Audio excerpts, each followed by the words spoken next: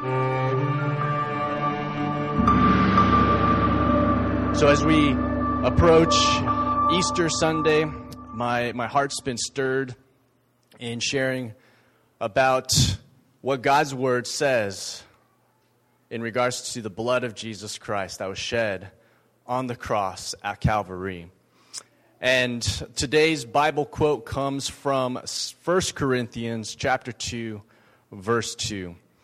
And it says this, "For I determined to know nothing among you except Jesus Christ and Him crucified." This is Paul writing a letter to the church in Corinth. Yeah? And in the verse before, in verse 1, he's referring to his first visitation to these brothers and sisters in Christ. And he said that he did not come to them with lofty words or a brilliance or superiority of speech, but instead he came determined to know nothing,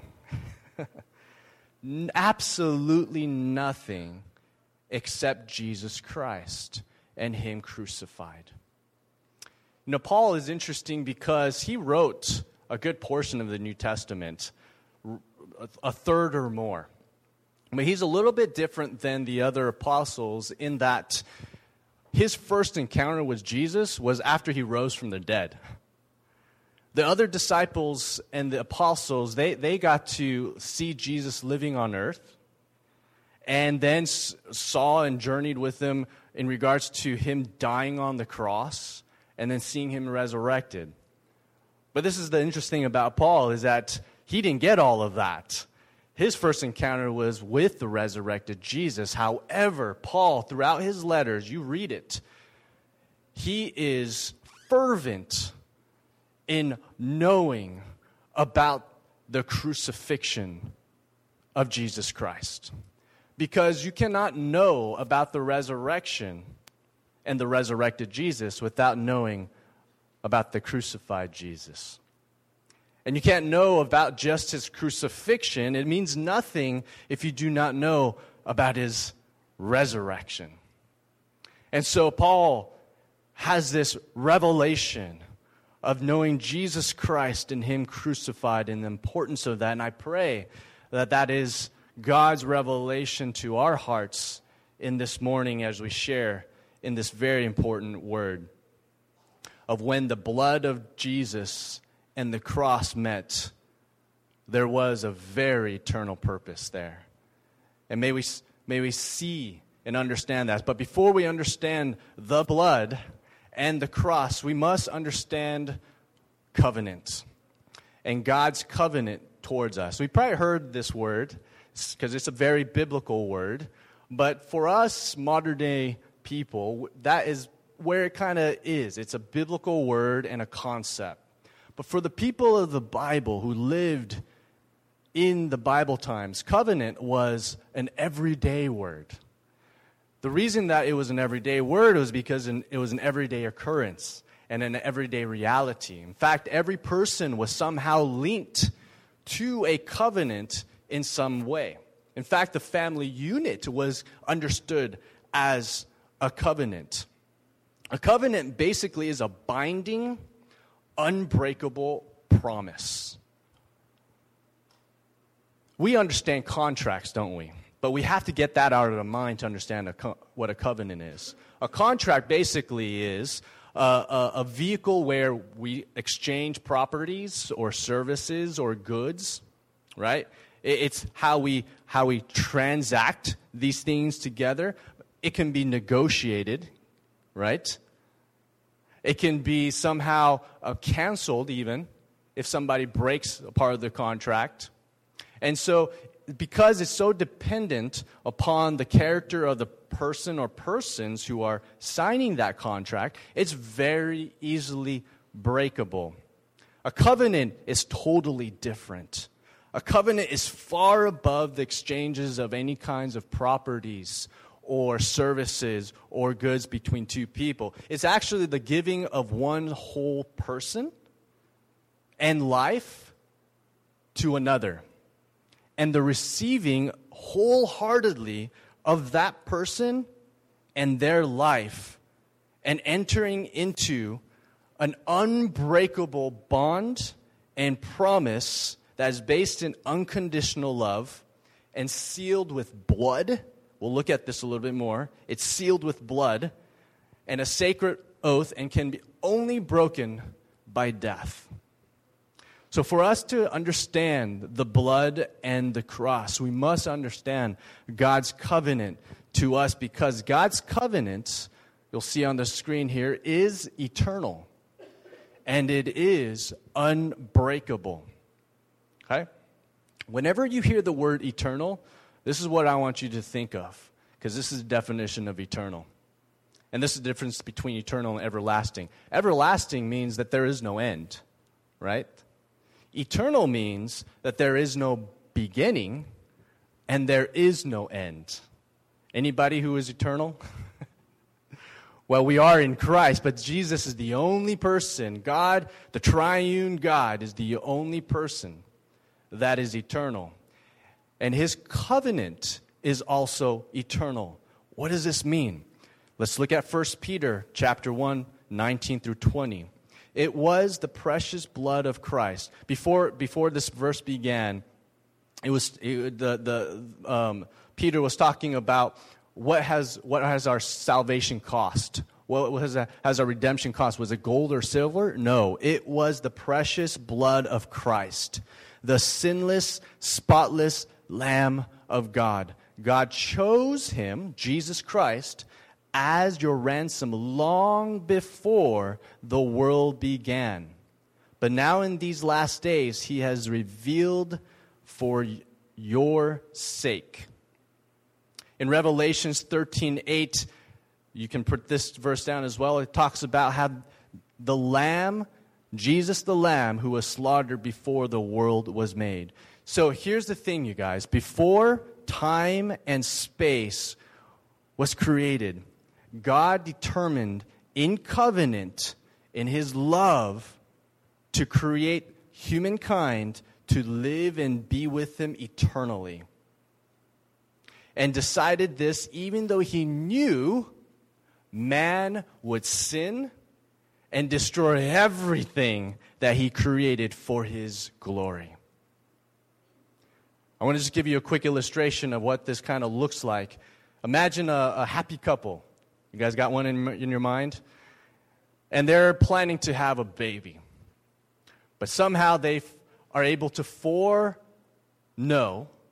that this child, when they're born, would develop a horrible, horrifying disease.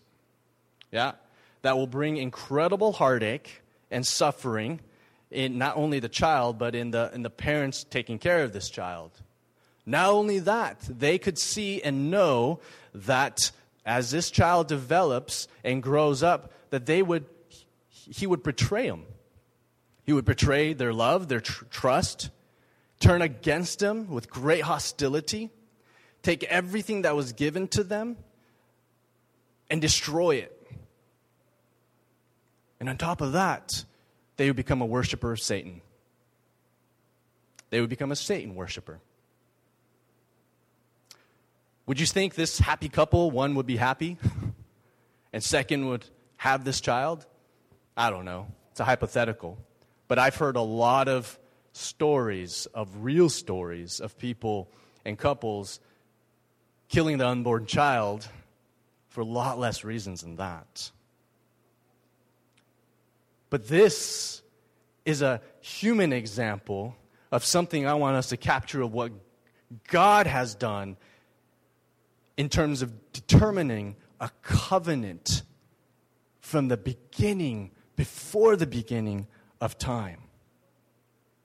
That Jesus Christ was already chosen to be the Lamb of God that was slaughtered before the foundations of the earth were laid.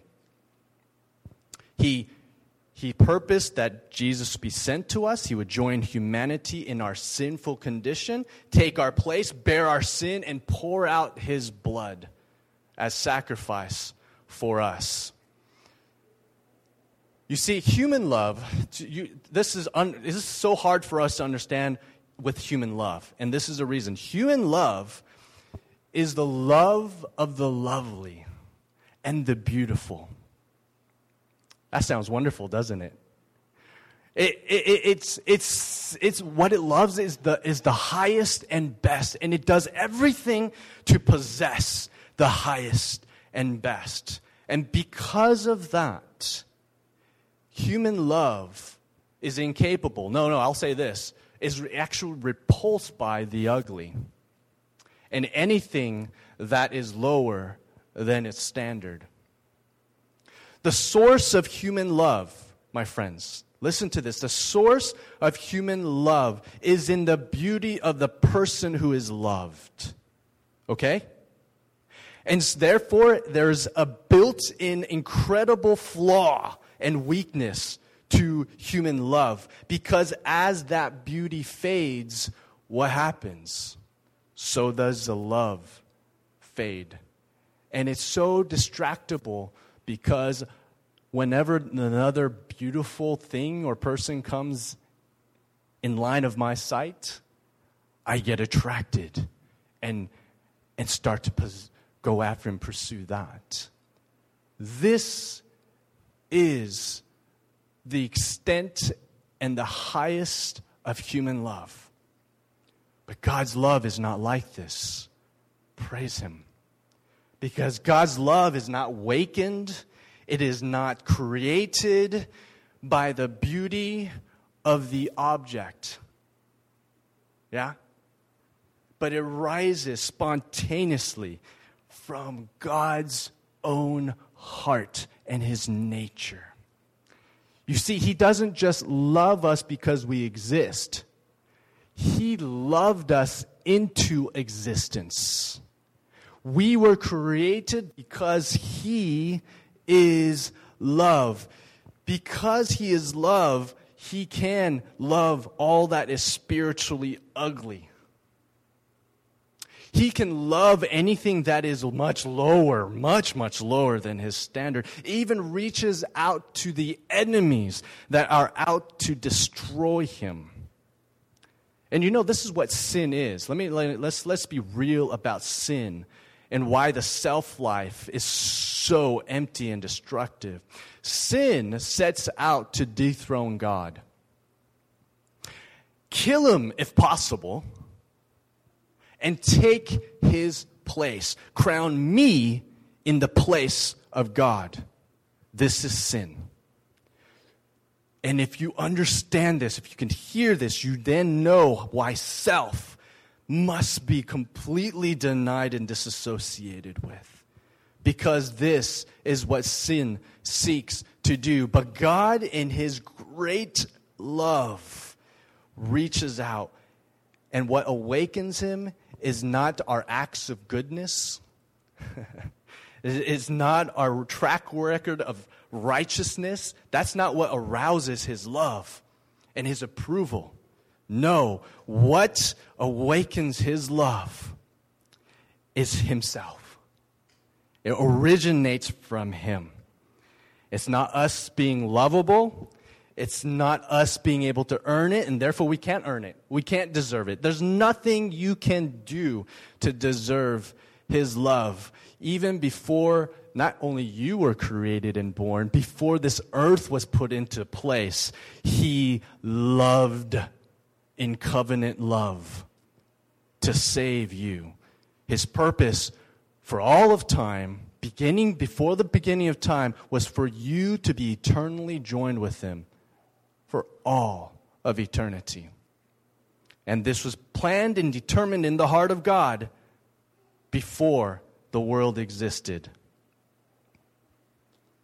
God's covenant is eternal and unbreakable. It says in Hebrews 6:18, so God has given us both His promise and His oath. These two things are unchangeable because it is impossible for God to lie. Why?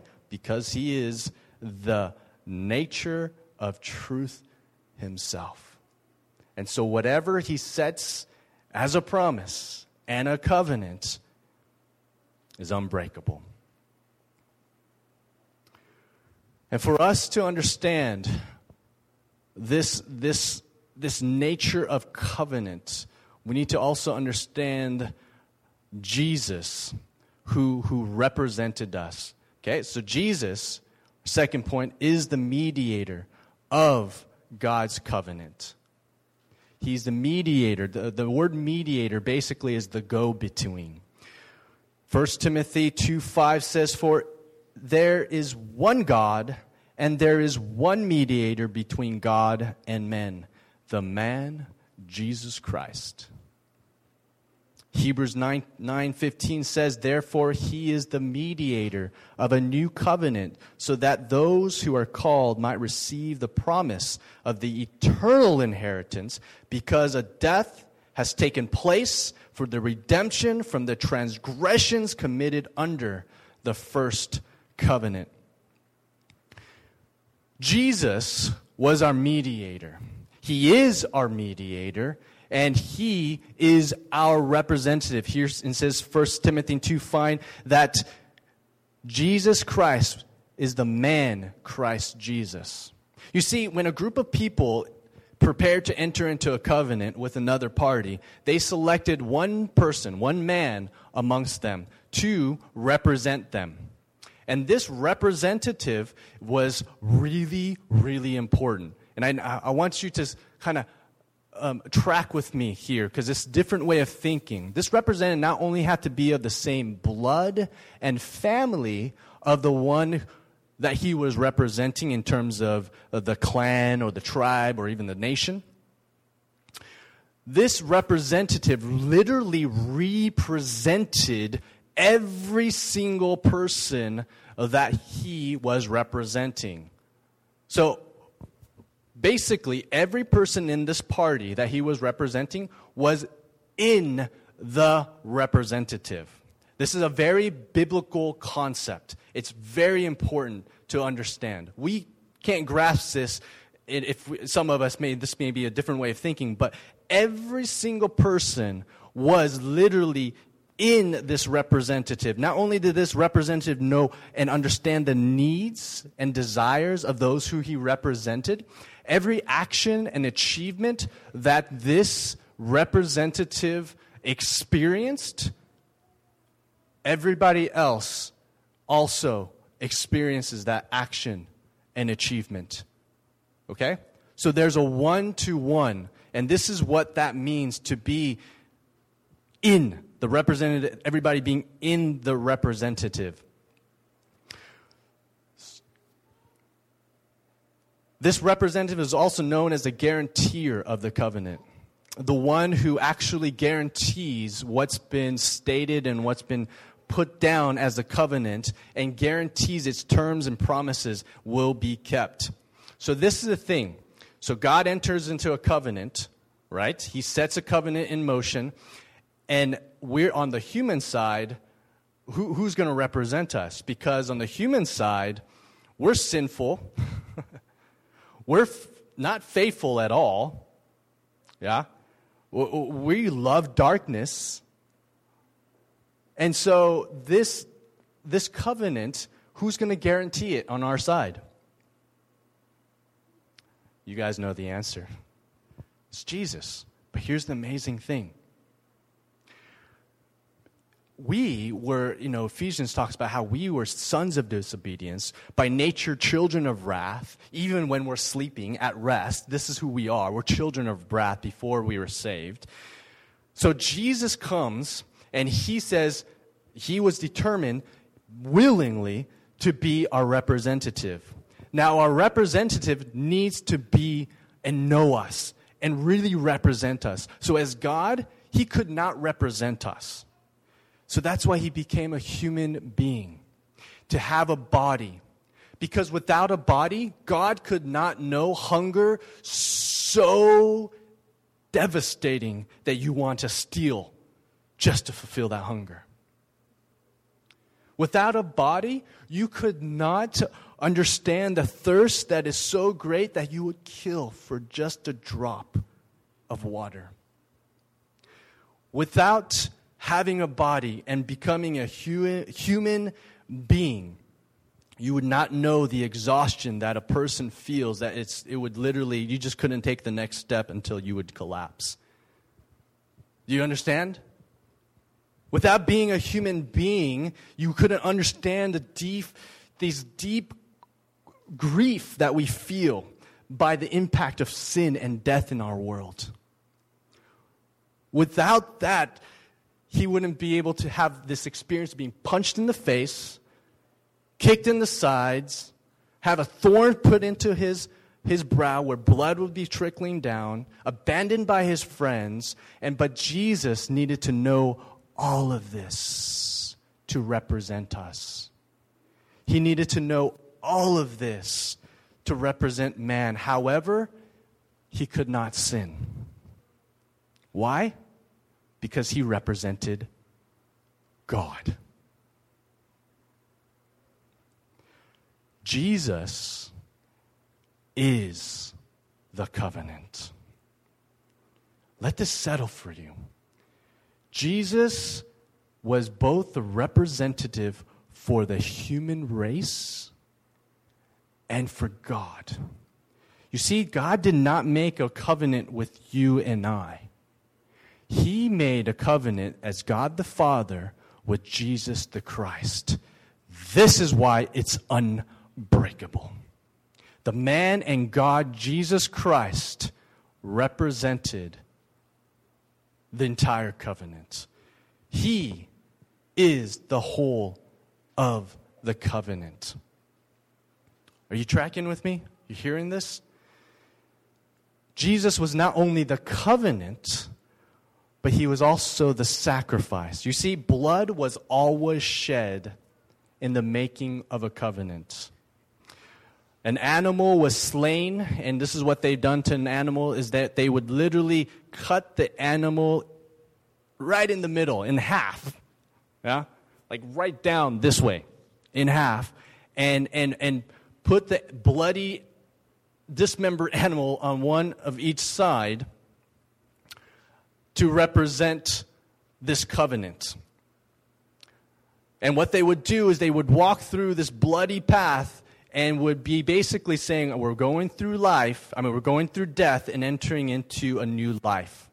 Yeah? And not only that, they would also take their dominant hand, usually the right hand, and with a knife cut that hand or their arm, and they would raise that bleeding arm up to the heavens and say, as God as our witness, this is our covenant. The bloodshed was a very powerful, implicit, but very powerful message that said that even if I have to shed my blood, I'm going to keep this covenant. And if I do not, may I become like these dismembered animals. This is that seriousness of a covenant that is exchanging of life and of the person and receiving of that life and person. So when a person, the two parties would actually walk through this bloody path, as I mentioned, they were entering to the death of no longer living for my own self-interest anymore and joining into a new union, a new relationship and union together. It's a new life. And we're living for and because of this covenant. And this is the same for us. The covenant was made and established so that we can pass through death and join in eternal union with the triune God. This is what he purposed from the very beginning, that we would share in his eternal life, in his eternal living, in his eternal nature. This was his purpose from the very beginning, and again sent Jesus to accomplish this once and for all. Jesus shed his blood to forgive our sins. We've heard this. If this is the first time you've heard it, then let me say that again. Jesus bled on the cross to forgive your sins. The blood forgave our sins. In Matthew 26:28 it says, "For this is my blood," this is Jesus speaking, "which confirms the covenant between God and his people. It is poured out as a sacrifice to forgive the sins of many."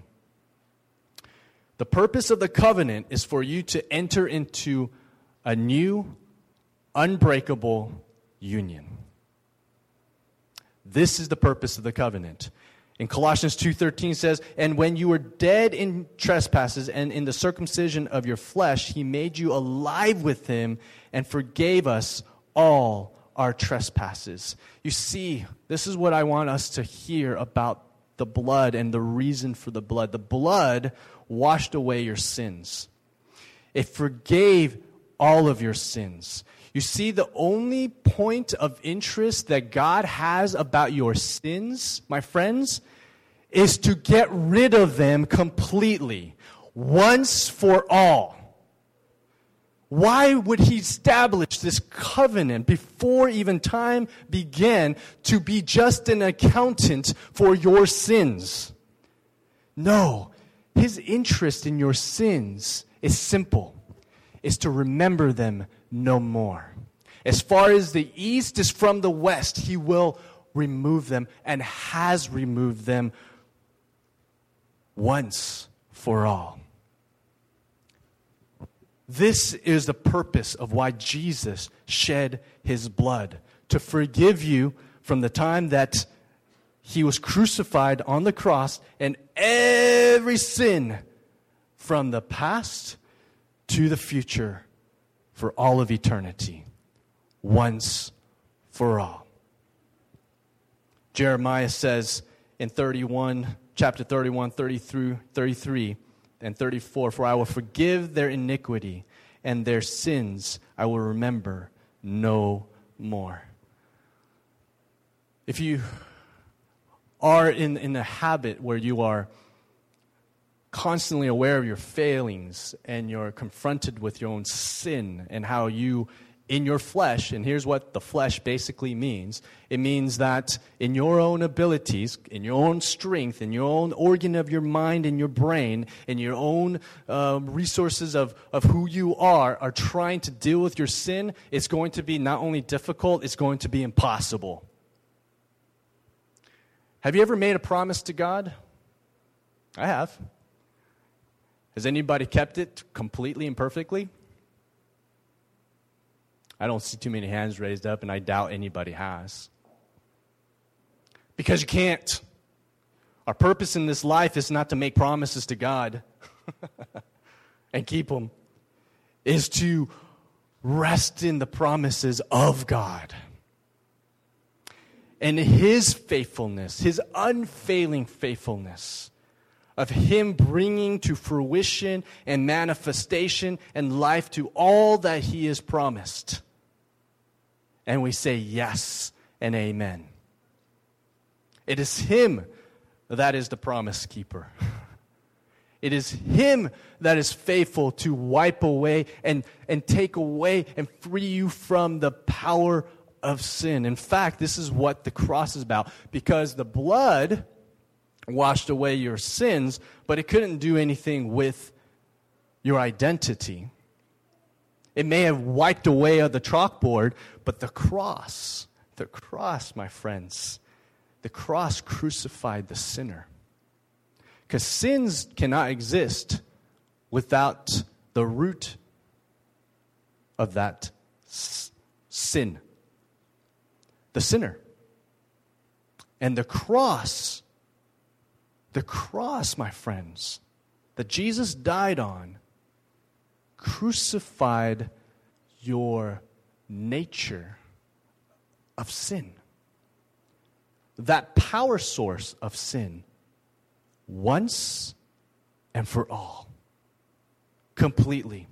Let's read here. "For the love of Christ controls us," in 2 Corinthians 5:14. "Having concluded this, that one died for all, therefore all died. This is that biblical principle that I was talking about before. Everything that Jesus, because he was our representative and the human side, everything that he experienced, we experienced. Everything he accomplished, we accomplished. Because why? We are in him. This is what it means to be in Christ. And so when he died, you and me, who accepted his death and his resurrection and his salvation, also died.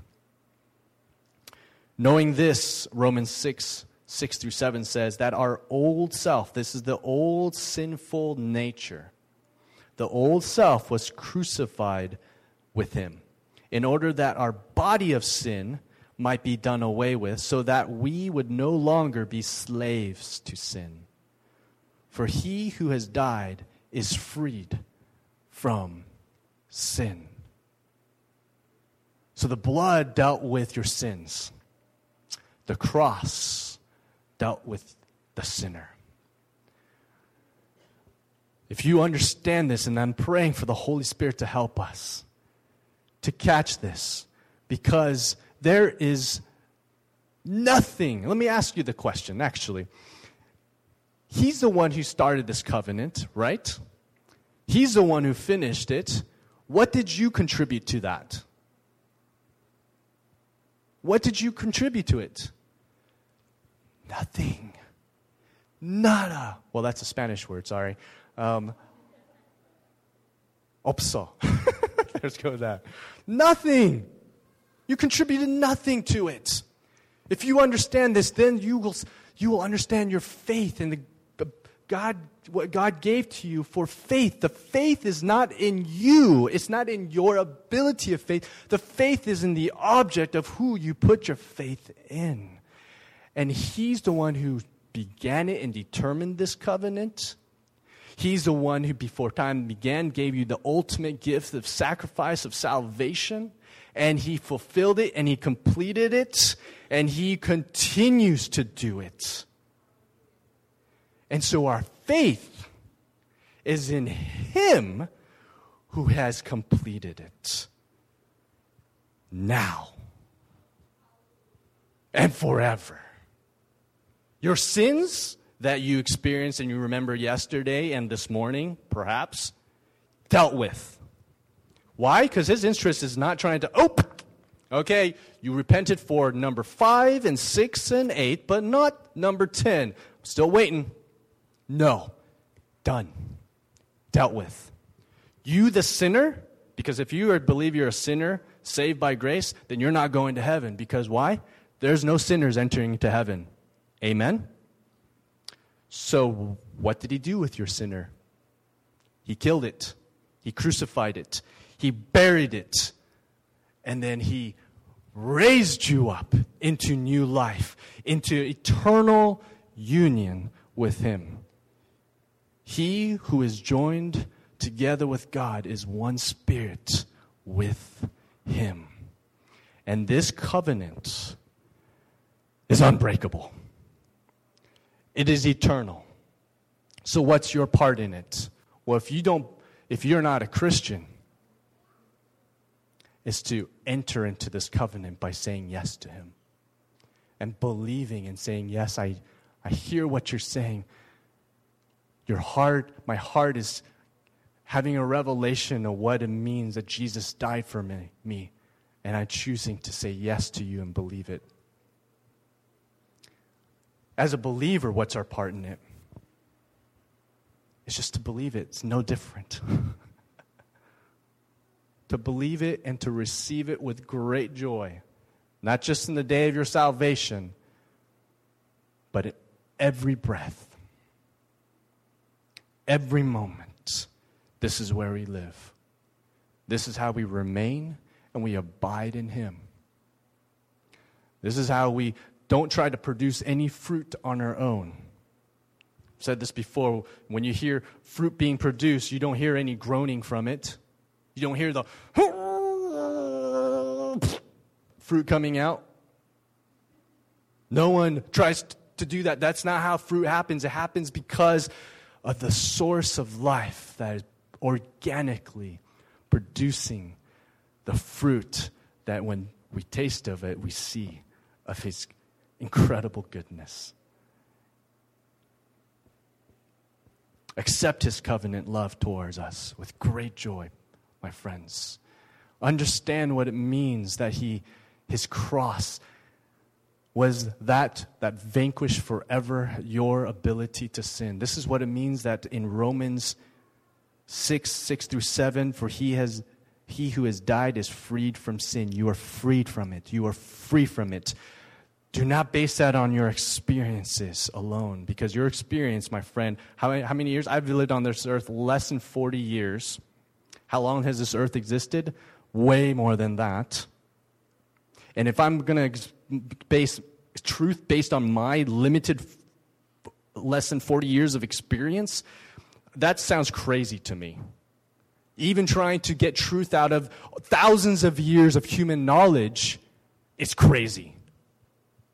Because we cannot know everything and what is true.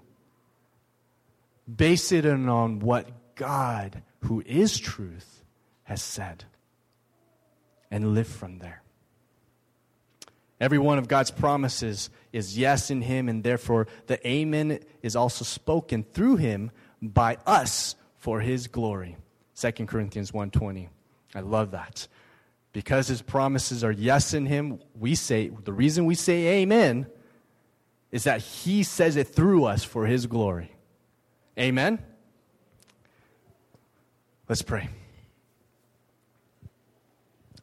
Father, thank you that we don't have to rely on our minds to understand the vastness of what you have spoken to us today.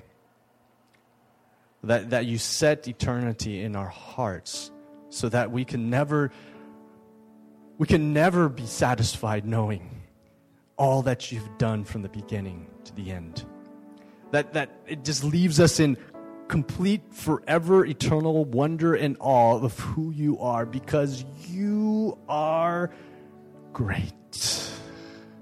There is no limit to who you are. And to be able to hear from you, eternal God, words that are full of eternal life into our being, wow. Thank you. It's all we can say is thank you. And I want to pray with our friends here who are right now being stirred by this message of salvation. If you are not a believer, meaning that you have not believed that Jesus is the Son of God who came to die for you, to forgive you of your sins and to raise you into new life with him, then I want to join with you in praying this. If the Holy Spirit, is convicting you right now, pray with me. Because this is going to change your whole life. Father God, thank you for this message of salvation.